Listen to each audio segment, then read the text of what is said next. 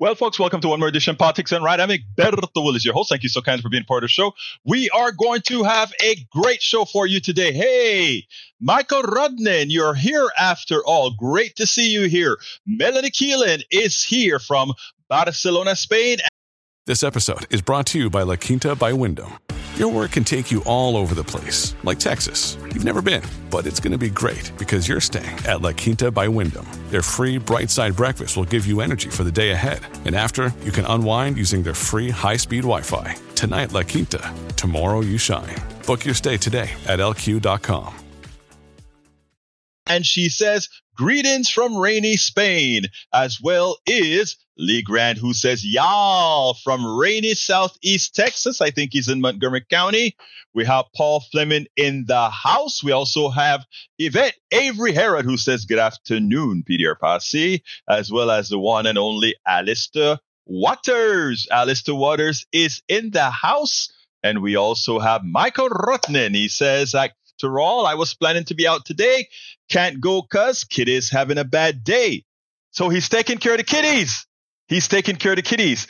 Hey, I love somebody who loves their kitties, right? Anyhow, folks, how are my peeps doing this afternoon? I trust that everybody's doing fine.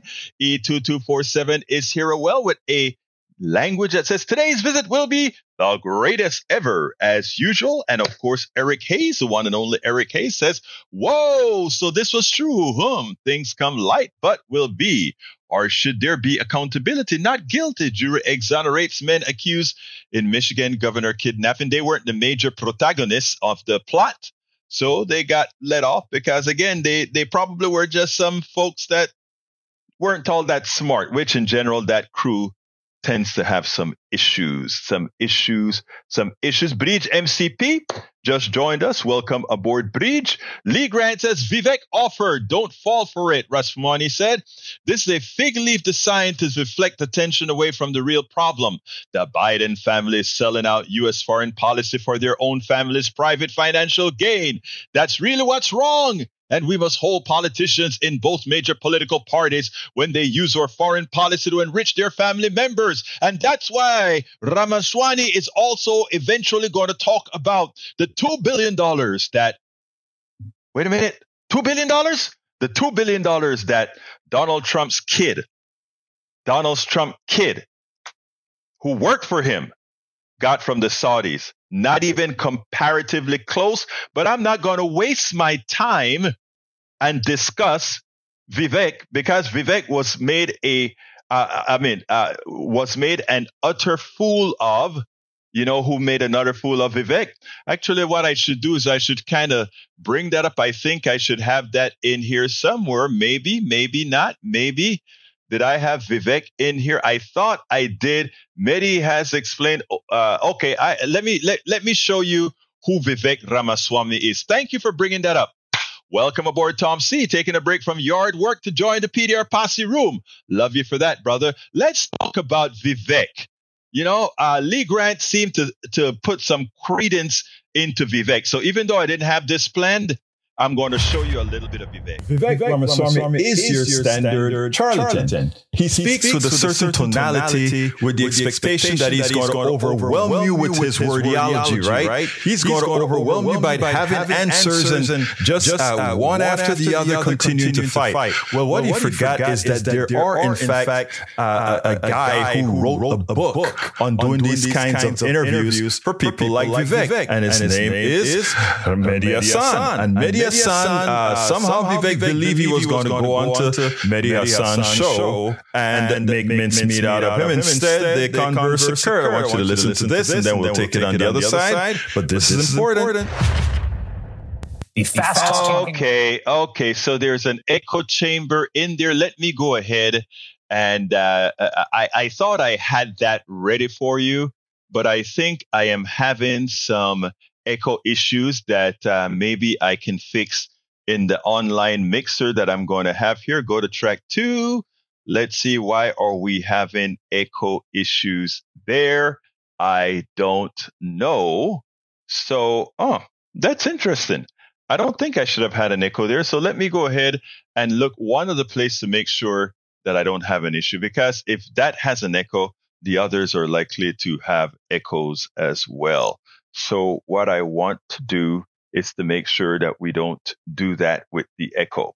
Anyway, I tell you what, folks, I am not sure what transpired there, but I'm going to try. I need your help to fix this one. So what I'm going to ask you is to hold 1 second as I look at my asset manager here and take a look also at our mapping and see why is it that came out with our echo. And you know what? The truth of the matter is I am not sure, but I'm going to try to take this out and see if that makes a difference, if that makes a difference. All right, I'm going to try it again. And you guys tell me if you hear an echo, because I am not sure where the echo is coming from, but we have a whole lot of video to show you. And if we don't get this settled, we are going to have an issue if we can't settle that promptly.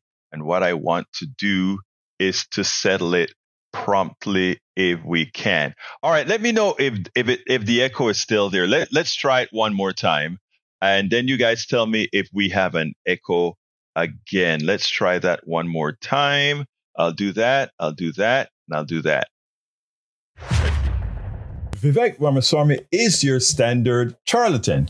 He speaks with a certain tonality, with the expectation that he's going to overwhelm you with his wordiology, right? He's going to overwhelm you by having answers and just one after the other continuing to fight. Well, what he forgot is that there are, in fact, a guy who wrote a book on doing these kinds of interviews for people like Vivek, and his name is Mehdi Hassan. And Mehdi Hassan, somehow Vivek believed he was going to go on to Mehdi Hassan's show and make mincemeat out of him. Instead, the converse occurred. I want you to listen to this, and then we'll take it on the other side.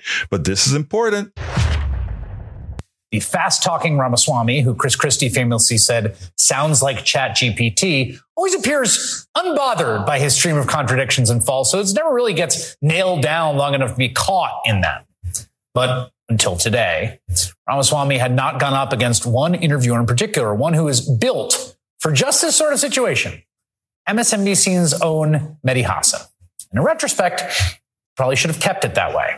So, Mehdi, I've made this really easy for everybody. And I did this in the early weeks of the campaign. Yeah. I released 20 years of tax returns. Yes, you did. Something that no presidential candidate, let alone somebody who's successful in business, has done. I challenge Democrats and Republicans alike, including the Biden family, to do do it. Exactly. We have 2009. But the fact of the matter is, you know what I would advise every 24-year-old should take 2009 and 2010, you made $750,000. You had the money to pay for law school. You didn't need a Soros affirmative action scholarship that you now criticize. I mean, none of this is worthy, but if you think it is, let's get to the detail.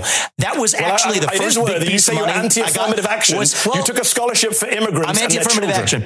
So why'd you take a scholarship for the children of immigrants? Which falsehood would you like me to address? The financial one or the one about my views on affirmative action? Because I can go in whichever order you'd like. On the financial piece of it.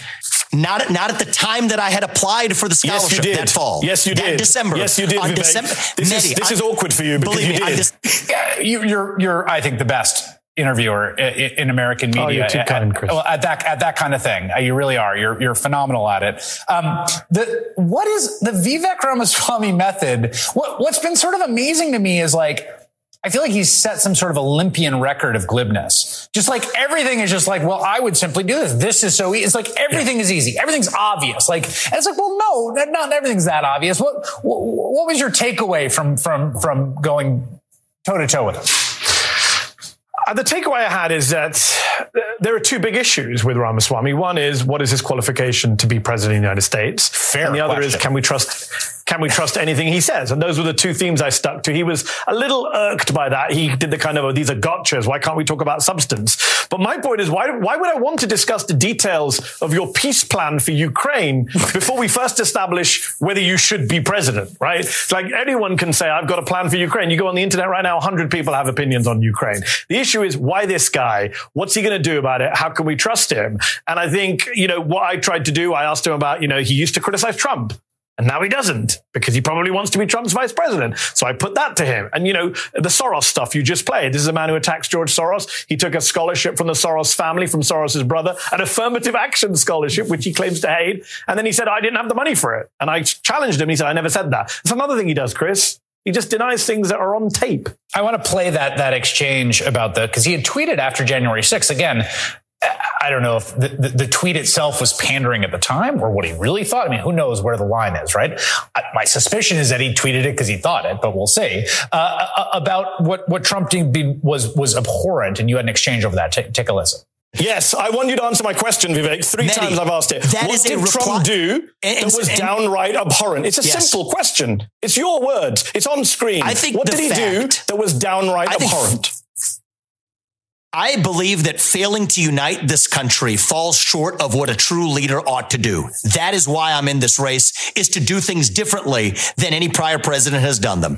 That's the hard truth. Okay. And that's what made him a sore loser and abhorrent. The media and the Mehdi Hassan did exactly right. He kept him off balance, because when you're lying, it is dependent for you to keep the equivalencies and the balances in check. And when somebody continues to chip away at your fallacies, it takes the soil from underneath you. Watch how Hassan did that, and listen to the commentary that went along with it, because I tell you, that is what it's going to take for certain folks to understand the dangers of guys like Ramaswamy. Absolutely. So Ramaswamy is a charlatan. And no, Eric, we are not jealous of a smart rich guy, because he is rich, but he's not smart.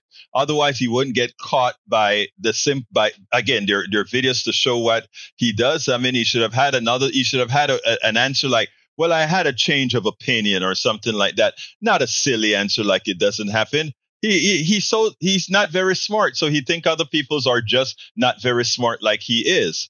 All right, Michael Roney says leftists go after Democrats way harder than Republicans for corruption.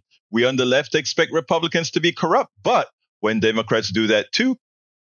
Families have a lot going on. Let Ollie help manage the mental load with new cognitive help supplements for everyone 4 and up, like delicious Lolly Focus Pops or Lolly Mellow Pops for kids. And for parents, try 3 new Brainy Chews to help you focus, chill out, or get energized. Find these cognitive health buddies for the whole fam at ollie.com. That's OLLY.com. These statements have not been evaluated by the Food and Drug Administration. This product is not intended to diagnose, treat, cure, or prevent any disease. Primaries are coming.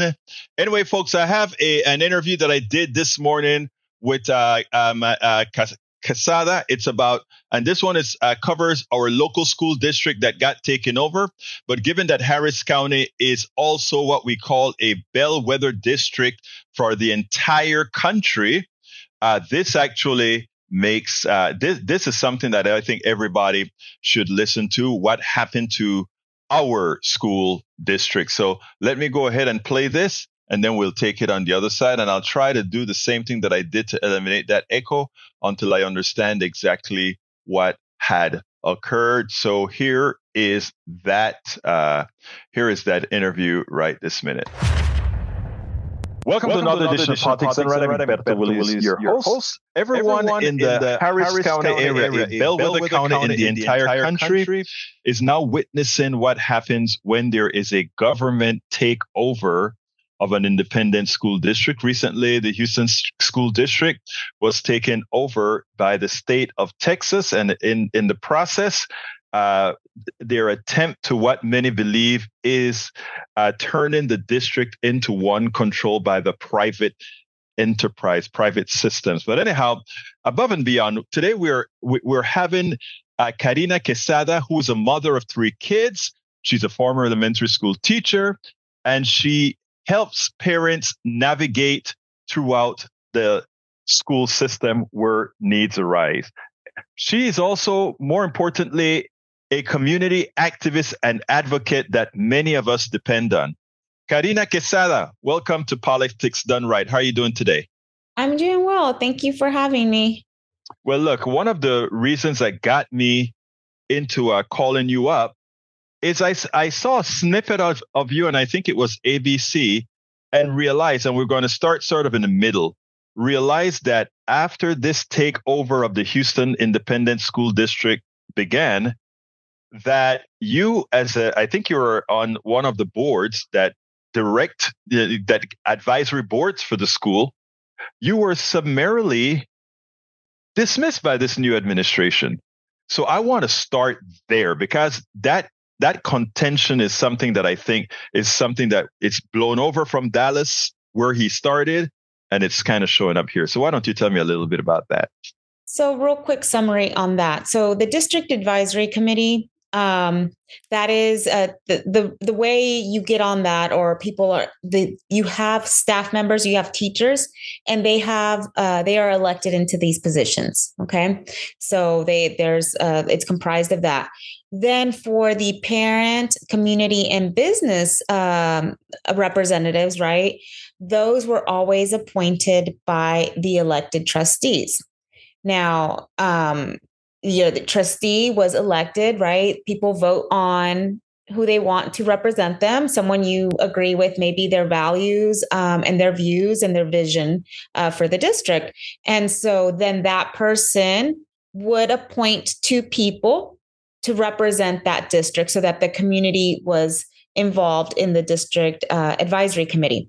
Now, the advisory committee does not have there's no power to it, right? It's just an advisory committee. But when HB 1842, the takeover law passed, the takeover law, HB 1842, also has districts of innovation. Okay. So it came together. Districts of innovation is part of the takeover law. And so they, that in the statute for that, it says that in order for a school district to become a district of innovation, the district of innovation plan has to be approved, has to be voted on by the DAC, the District Advisory Committee, before it can move on to the board, the trustees, the board of managers now, and then they can vote to approve it, and then you can become a district of innovation. Okay, so the reason it was put in that way is because a district of innovation allows you to exempt yourself from up to 67 Texas education code, right? Law, basically, like things like having certified teachers, having a limit on class sizes, having required to notify parents if their child is being taught by an uncertified teacher. Duty. In other words, it is seeking the consent of the peoples whose kids are attending the district to say it is okay for us to dispense of some of these regulations. Absolutely. So it's wanting the approval of the parents, community members, and the teachers that are all going to be working under this type of plan.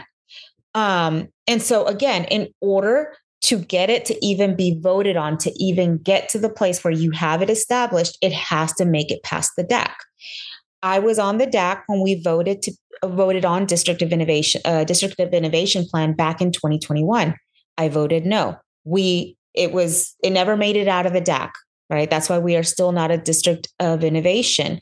So Miles is going around the clear intention of the law of this statute by removing district advisory committee members who weren't on board with this plan, who weren't on board with the takeover.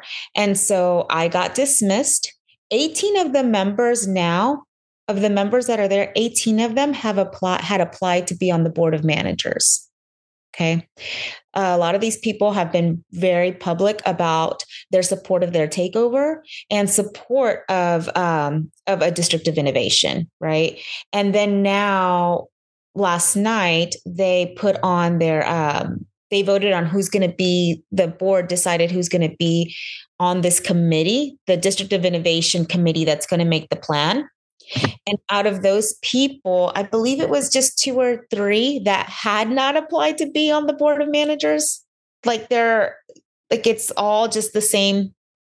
In other words, they're putting a whole lot of yes people on there that are not necessarily reflective of the community. It's not reflective at all. It's going it's going around the clear intention of the law, right? Of why you would need to get a district advisory committee approval, right? Because before you decide to dismiss all these laws, you can't give that much power to a school board and a superintendent. That's why this clause was put in here to provide some guardrails, some checks and balances before you go and do this. And so he's gone around that. He's manipulated it. He changed the district policy so he can decide who is going to be on this deck. Okay, let's talk about the district proper. The Houston School District got taken over by the state, supposedly for performance reasons. It turns out, as I recall, it's only Wheatley High School that fell in the performance, that had a performance issue now, and that the school was actually on the ascent. Moreover, I understand that there are many other school districts within in the entire Texas, that are doing much worse than Houston has ever done, and they were not taken over at all. So do I have that correct thus far?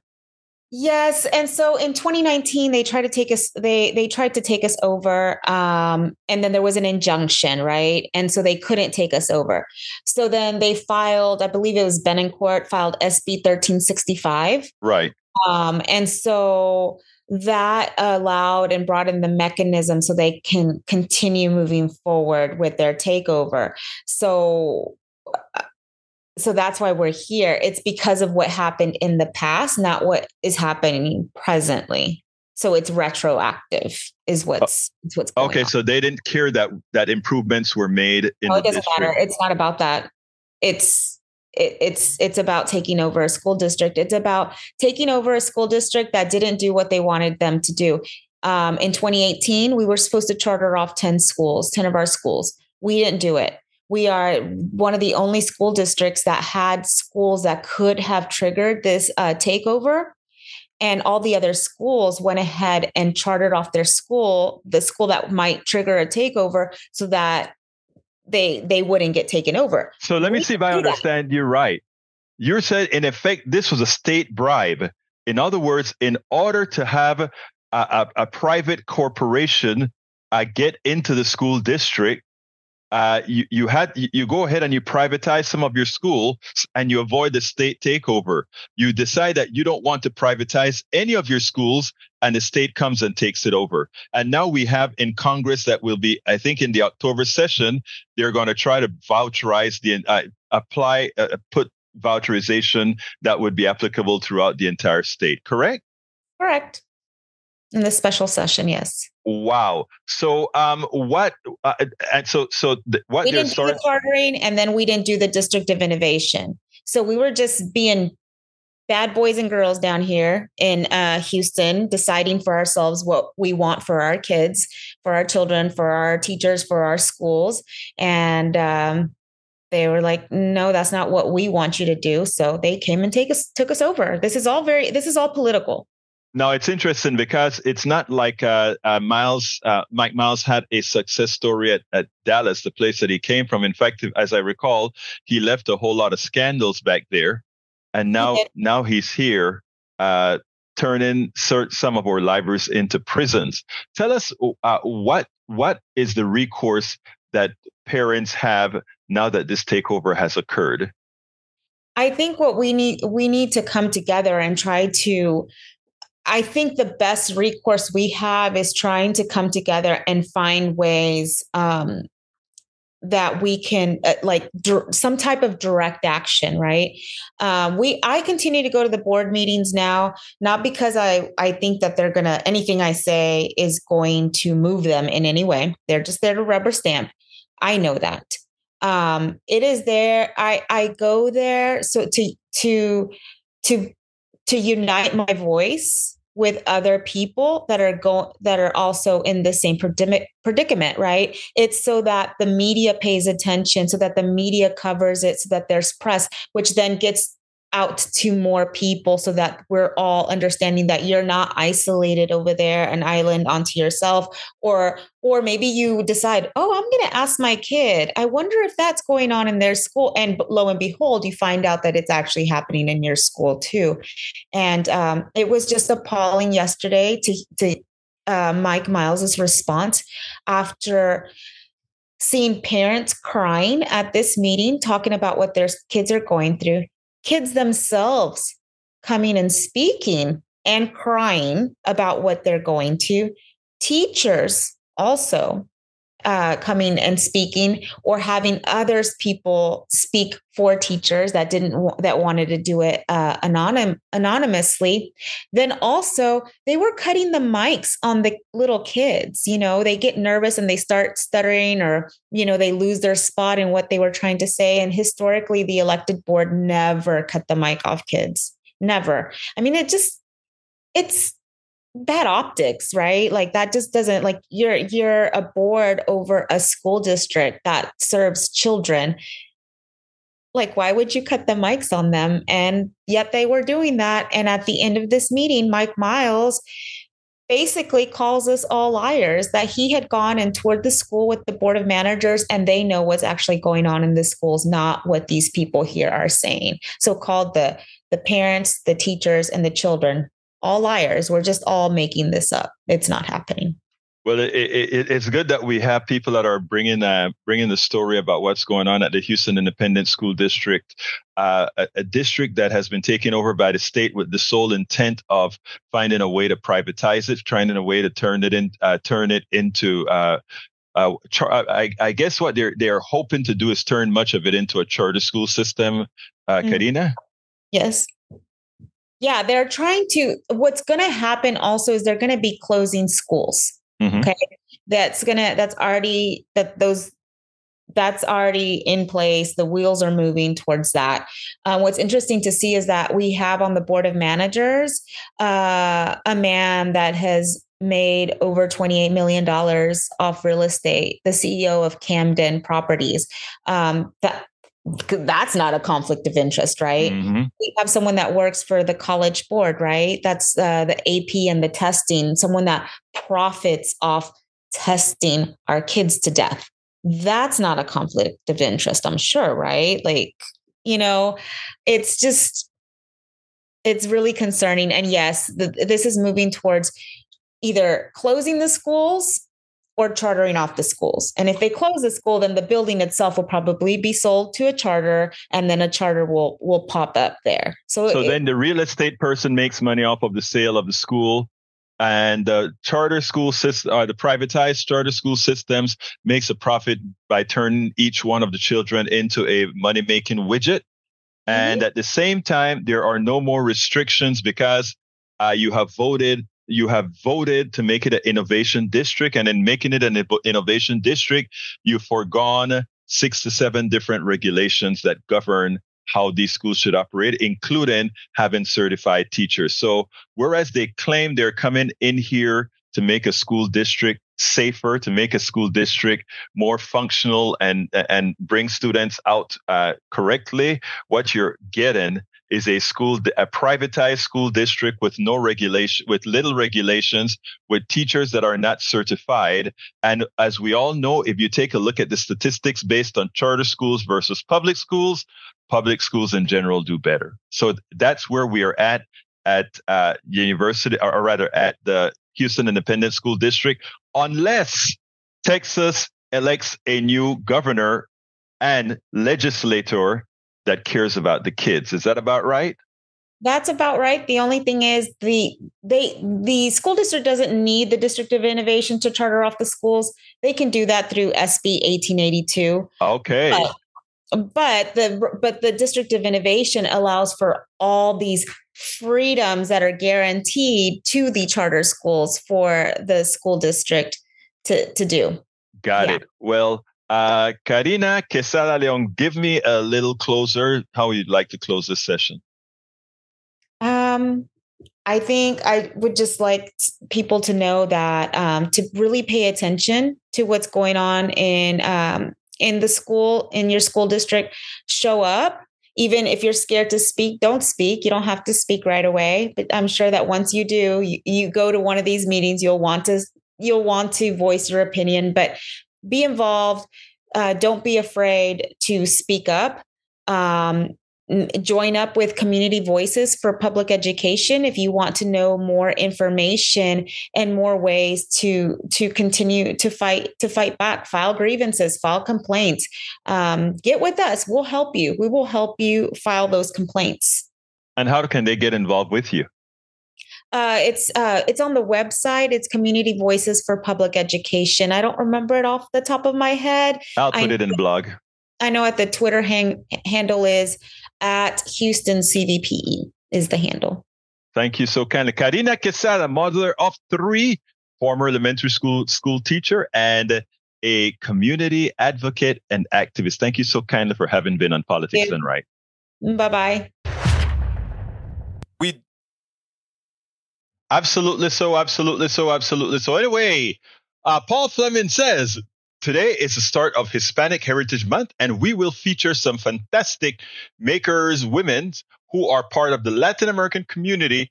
Have you heard of Diana Trujillo? Hadn't until I read your piece. She's a Colombian aerospace engineer leading NASA's Jet Propulsion Laboratory engineering team.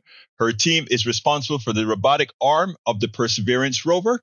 On February 18, 2021, Trujillo made history by hosting the first ever Spanish language NASA transmission from the Perseverance rover's landing on Mars. I didn't know that.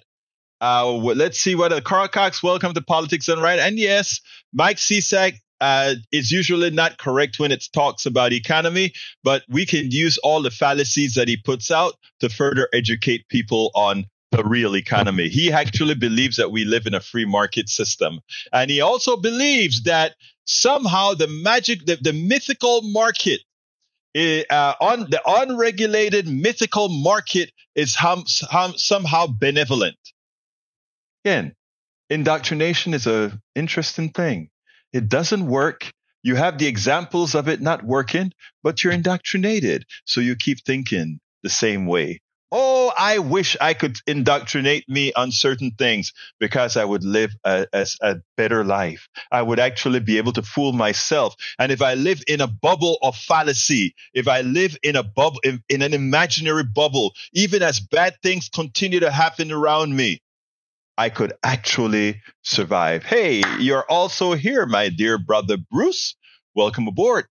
Paul also said Black youth are held in juvenile detention centers for far less than attempted murder. White privilege is being released into the custody of daddy after trying to drown a Black teenager. John Sheeran, a white 14-year-old, was indicted on an attempted murder charge for trying to drown a Black youth in a racist attack in a pond on Cape Cod. A second white youth laughed during the incident, calling for the Black teen George Floyd. Wow. But it doesn't surprise me. Members of the Wagner Group, this is from Paul Fleming as well, a private military company with ties to Russian government, are now subject to prosecution by British authorities after the UK declared the group a terrorist organization. All right. J Ray 713, Ray checking in from YouTube. How you doing, brother Ray? Great to see you here. Carl Cox is also in the house.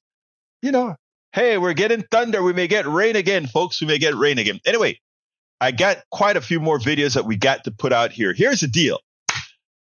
This is the year of the union. And you know what?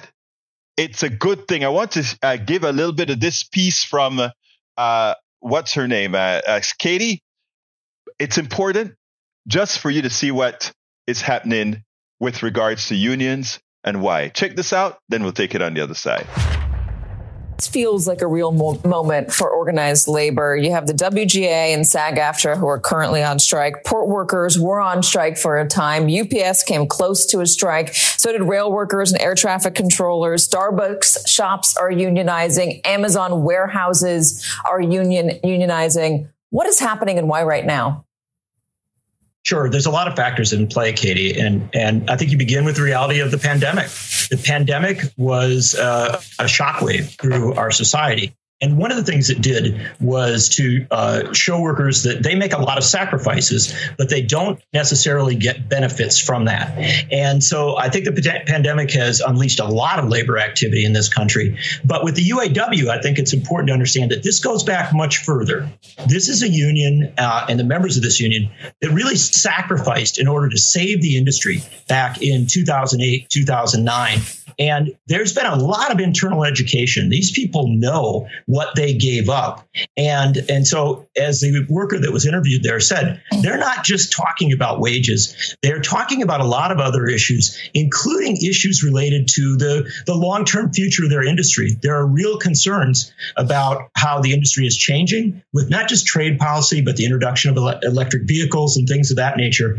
And so basically what they're demanding is a place at the table that allows them to have a real role in defining the future of an industry where they work and that has a huge impact on their communities. Well, I think you're really hitting the head on the nail, or the nail on the head there, when it comes to what happened 15 years ago, that the big three automakers were in dire straits. They were on the verge of bankruptcy. They opened their books to the union leaders and they said, see, look, it's bad. Help us. And the union leaders said, okay, we will. And they made huge concessions. They gave back a lot of their benefit package. They gave back pensions for a lot of workers. They did a 2-tier system. It was not great for them, but they did it on behalf of the company. There have been record profits since then, and now they're saying, hey, we want a piece of that.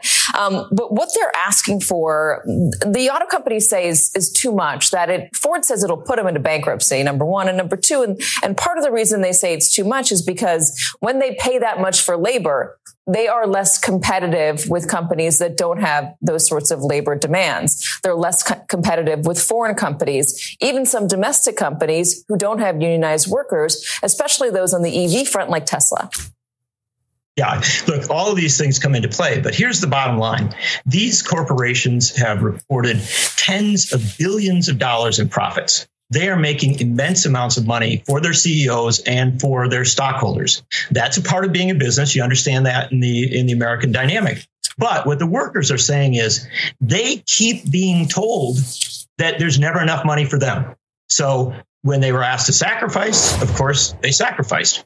As we've gone through all these years, when you went through COVID and all the challenges related to that, they sacrificed. Now you're at a point, record profits this year for these three companies, and they're still being told, well, we just don't have the money for you. How long are those record profits going to last? I guess they have had a lot of record profits. Their argument, and not taking anyone's side here, but their argument is, hey, listen, we're not entirely sure that it's going to continue to be this rich for an extended future. Look, I mean, this is always the challenge in any labor negotiation. I've covered labor negotiations for a very, very long time. The company always cries poverty and says, if you push too hard, we're going to go out of business or something like that. The workers push for what they see as a fair settlement. Yeah. In this case, I think the bottom line is that these workers are very conscious of their situation. They haven't been, led out by their union leadership without a lot of information. Sean Fain was elected to do this strike. He was elected to, not necessarily to strike, but at least to demand enough that if there was a need for a strike, it would happen. And so if you understand it in that context, there's a lot of support from these workers for this struggle. And as the negotiations go forward, I think there's going to be a lot of pressure on the companies to find ways to give at least significantly more than what they've given so far. Absolutely. So these guys have worked hard. They made the sacrifices for the corporations. They are the ones who make the money. And we have to start at some point ensuring that workers are stakeholders. Better, workers are the largest stakeholders next to the customer. And investors, the capital class, are mainly simply the ones who make a few dollars on the backs of everybody else. Passive income. That is what passive income is. So we have to redefine all that we have learned about how an economy is supposed to run. We've learned that an economy has the capital class on the top, by definition. It does not have to be that way. I want to show you how being that way works. By the way, on the screen, you see one of Bridge MCP's project. I tell her anytime she does her projects, let us see what it's all about. She has a description inside of the page. But anyhow, I need to get to this other video. Everybody, stop typing for a second and listen to this video in its entirety. I ask you so kindly to do so. This is how the wealthy really thinks about all of you, including those of you who are trying to defend them. This is important. Check this out. Every so often, you have to wonder about wealthy people, rich people. Sometimes they forget that they are in the minority and they should watch what they say, because sometimes when they come out and tell the truth, even those people who were defending them will start to see what they really are, who they really are. I mean, let's be clear here. I have been speaking about this for a very long time. The wealthy people, those who don't really earn, but depends on workers, the working class, to have whatever it is that they have, they continue to not realize the importance of the worker, that the worker is a stakeholder. And to put it bluntly, they need the worker more than the worker needs them. But this Australian, a great old capitalist, Tim Gurner, one of Australia's richest men, he came and he said out loud what most of these rich people believe. I want you to listen to what he has to say here, and then I want to take it on the other side, because what I want folks to realize, first of all, is what he's saying is something we talked about, what the feds are trying to do in America. And I want you to take a listen very well, and then we'll take it on the other side. There we go. I think the problem that we've had is that we have people decided they didn't really want to work so much anymore through COVID, and that has had a massive issue on productivity. Tradies have definitely pulled back on productivity. They have been paid a lot to do not too much in the last few years, and we need to see that change. We need to see unemployment rise. Unemployment has to jump 40, 50% in my view. We need to see pain in the economy. We need to remind people that they work for the employer, not the other way around. I mean, there's been a systematic change where employees feel the employer is extremely lucky to have them, as opposed to the other way around. So it's a dynamic that has to change. We've got to kill that attitude, and that has to come through hurting the economy, which is what the whole global, the world is trying to do. The governments around the world are trying to increase unemployment to get that to some sort of normality. And we're seeing it. I think every employer now is seeing it. I mean, there is definitely massive layoffs going off. People might not be talking about it, but people are definitely laying people off, and we're starting to see less arrogance in the employment market, and that has to continue because that will cascade across the cost balance.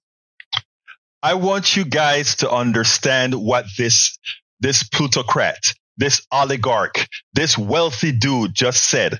Something that I mentioned a few shows ago, and some people got on my case. No, that's not what they're doing. I said the Federal Reserve is raising interest rates not because it had to, but because it is doing the biddings of the wealthy. Remember, inflation has very little to do with there being shortages. Our inflation has everything to do with the wealthy wanting to gouge us to get even more money.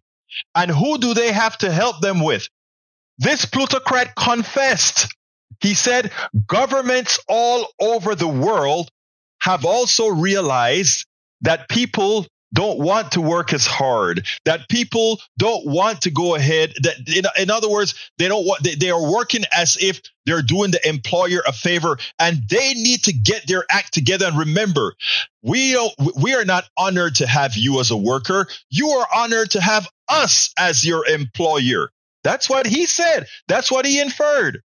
And he said the governments around the world are working to increase unemployment. You heard that out of his mouth. It's something that I've been saying for a long time. It's something that Elizabeth Warner went ahead and told the Federal Reserve guy as well, Powell. She said, please, your document says that you need to raise unemployment to 4-point-something%. And what does that mean? 2 million more people unemployed. And why do they want unemployed people? Because if they have a glut of people unemployed, then the plutocrats, the wealthy people, can go ahead and say, all right, you'll just have to take what we have to offer you. This method of thinking is what has us with a wealth disparity, an income disparity. And for those people who continue to support the policies of the wealthy, for those who continue to say, no, we don't want entitlements, we don't want these social programs, understand there are social programs. It's only that it's going to the wealthy. A social program is your employment to them. And he's just about told you. He said, governments around the world are making sure that you become unemployed so that we can have the pickings of workers. My brothers and my sisters, how much more do you need to hear? We have these rich people making these kinds of mistakes all over. Because remember, the smart ones aren't the rich people. They are smart in capitalism. They understand how to move paper without doing work. But the ones who have the intellect, you're the ones that make the economy work. You are the ones that create the products. You are the ones whose intellect are the scientists, etc., that get things done. People, come on. We've got to wake up. These guys have become so comfortable in their wealth. They have become so comfortable and think that they have made you dumb enough that you will continue to be there. And once you start to feel a little bit arrogant about being in control as the employee, that they need you, oh, they're going to clip your wings. No, they can't clip their wings. There are a hell of a lot more of us than there are them. Orders of magnitude more of us than them. Remember, keep that in the back of your head. Assert your worth. Absolutely. So assert your worth. It's interesting, right? Because I want to read this one from Daniel Edo. He says, my employees understand they are employed at my pleasure. I do not tolerate employees who think they are the prize. Well, you know what, brother? Your employees, you should treat them as a prize. Anytime somebody do any kind of work for me, I consider them the prize. You talk about they work for you at your pleasure. That's a master-slave thought process, right? It's a stakeholder equal relationship. The only difference is you cannot exist without their work. You know, anybody who has a company who complains about, why do I have to pay a living wage? Because if you're not paying a living wage, you have a hobby. Because what you're asking somebody to do is work at under a living wage so that you can earn yourself as an employer a living wage, right? Or an above average living wage. You got to get this right. Hey, Tim Danahy is in the house. He says, Eric, I've always admired Lincoln Electric business. Employees make twice the market rate. No layoffs in 50 years. Growth, no excessive management greed. Read a recent Inc. article. Thank you for pointing that out. And by the way, I am pretty sure you're a darn good employer yourself, Tim Danahy with Tim Danahy Carpentry. I know that for a fact. Anyway, Brother Ray, come on in, sir. How are you doing today? By the way, folks, on the screen is that other piece from our one and only Bridge MCP. I like to feature all her projects. Come on in, Breck. Senor, how are you doing? Senor Ray. Yes, sir. I am just chiming in because that piece that you just displayed, it pretty much connects the dots, like I said this morning, to the cruelty that basically the society we live in and the corporate structure basically says that there's always someone that has to suffer for someone else to be able to get ahead. And it's like, it's stifling to me that we live in a society where the masses of people, have accepted this standard as the norm, that, we should take what we're supposed to get. And I'm sure a lot of your right-wing listeners and watchers are probably the type of people that say, well, work is work. And if you don't like your job, you can get a better job and all of that. And, there's a lot of talking points that, always point to something we have to do, but it always takes the responsibility off the backs of those in power who have all of the capital and controlling the jobs. They don't want to give good paying jobs. The thing about slave it jobs, is, basically. You're exactly right. The problem is this: as in a capitalist society, we have allowed ourselves to be indoctrinated. Not that we are stakeholders. In other words, let me use somebody. I thought I got rid of the echo. I hope I got rid of the echo. Let me give an example here. Is there still an echo, folks? Let me know. But do you hear echo? It's good on my end. Okay, good. Let me tell you what I think. We have an employer right here. Tim is a darn good friend of mine, and he employs a whole lot of people, but he treats these people with dignity. Now we have somebody like Daniel Ledo who comes out and says the people who work for me, I am the one paying them, and they ought to know XYZ. It's a two different types of thinking. When I look at people who do things for me, I look at them with respect. I can't do it. They can do it. We have an exchange of something for the other. The problem with what you heard. Let me interrupt you real quick, Egberto. Yes. When you said that, I'm glad you said that, because even the man who is cutting my grass is getting the utmost respect, because he's out there in the heat with the bugs and the pollen and all of that, and he's putting in the labor. And if I can't do it the way he does it, as a laborer, and I feel like whatever I pay him, it should be fair for what he's doing for me. Exactly. And that is what, the mentality is still in capitalism, because the bigger slavery was a capitalist thing. Okay. And even employee now is a capitalist thing. I always tell people, and it gets a whole lot of people pissed when I say it, I always say the transition from slavery to mostly employee was the best new form of antiseptic slavery, because what it meant is, whereas the slave owner saw the slave as capital that he had to make sure survive, meaning some sort of healthcare, clothing, etc., the employee, if the way it works now, if the employee isn't working out, or you don't need him anymore, you just throw him to the curb. You couldn't throw a slave to the curb. That was capital, man. And in our country, capital has a lot more value than human beings, right? So now the employee, we don't use this. You listen to what Tim Gruden said on that piece that I just played. It is exactly how the wealthy class thinks of all of us. And when you and that's why when you have folks like my brother Mike Cisak, my brother Ledo, and all the conservatives who are always on the side of the corporate folk, it's like, folks, please remove the chains from your minds. You got to. Anyway, Ray, anything else? We're coming close to the end of the program. Oh, no. Well, you just keep on connecting those dots with antiseptic slavery, because that's exactly what it is. Basically, they're using us for their purposes, and you got to stop the exploitation. But you keep on preaching that talking point, and hopefully it'll get to the right people. And I'm going to echo what you said. Capitalism is not democracy. Thank you. Thank you, my brother. We have to thank you for that call. We have to get over the indoctrination that somehow there's a correlation between capitalism and democracy. The second largest capitalist state is China. Okay. And there's nothing democratic about China. Nothing democratic about China. What I believe in is free enterprise, people having their own businesses and doing things in a competitive manner. If I have a better product that you like, you buy from me, I buy from you. That is what we're talking about.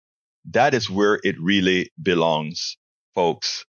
Anyway, let's see what else we have. I have about 3 more videos that I can't get to, but I'll have it in a blog post for the program.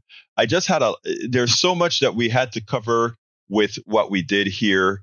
That actually, I want to read something from Michael Rudden, because a lot of people don't see this, but it's true. He says, capitalism is antithetical to democracy. If you let capitalism be free, they'll corrupt democracy into plutocracy every time. Why? Because doing so raises their profits at everyone else's expense. And the corollary to that is what Milton Friedman says. Capitalism has no purpose in getting involved in social issues, the environment, or anything. The sole purpose of the executive in a capitalist structure is to maximize the value of the shareholder, maximize shareholder value. Nothing else. Nada más. All right, folks, please support the program. You can support the program by going to politicsdoneright.com/support. politicsdoneright.com/support. It's a way, it gives you all the different options that you have to support the program. I'd love to ask you as well to please subscribe to to the paid version of our newsletter. It comes out every day at 5 in the morning to tell you what we're going to have at Politics Done Right on KPFT 90.1 FM Houston. Go to politicsdoneright.com/newsletter. Subscribe to it. Everybody who subscribed to my newsletter will have free access to all of the books that I write. I've so far written 5 books. I've already uploaded 2 books to Substack. It takes a while to do it one episode at a time. So, I'm still working on that. But everybody who subscribed to my newsletter will have full access to all of my books. 5 of them will be uploaded. I'm working on 3 other books right now. So please, please, please support the program by going to politicsdoneright.com/support. If you want any other form of support, please become a paid member of our newsletter. That is politicsdoneright.com/newsletter. Folks, we cannot do this without you. You are the ones who have to save the country. You are the ones who have to save the country. And how do you do it? Geometric progression. What do I mean by geometric progression? As we speak to each other here, all of us are responsible for speaking to our sphere of influence. As each of us speak to our spheres of influence, we encourage all of those within our spheres of influence to then speak to their individual spheres of influence. Geometric progression means that we can reach ultimately more people than any ad on TV. We can reach many more people than any of the fallacies you hear in all the right-wing media, etc., etc., etc. Let's get busy and change the country. My name is Egberto Willies. This is Politics Done Right, and you guys know how I end this baby. I am what? Out. We spend a lot of time deconstructing the news, trying to parse it into a form that everybody can understand. We try to find those little nitpicks where it flies above the fray, etc. If you really like these videos that we do, I want to ask a big favor. Please go ahead, number 1, subscribe to our channel, and number 2, please join if you can. Thank you so kindly for watching. Keep watching. Please remember to share. We must populate the entire internet with our progressive message, a message that we know is what most Americans say that they want. So help us, please join.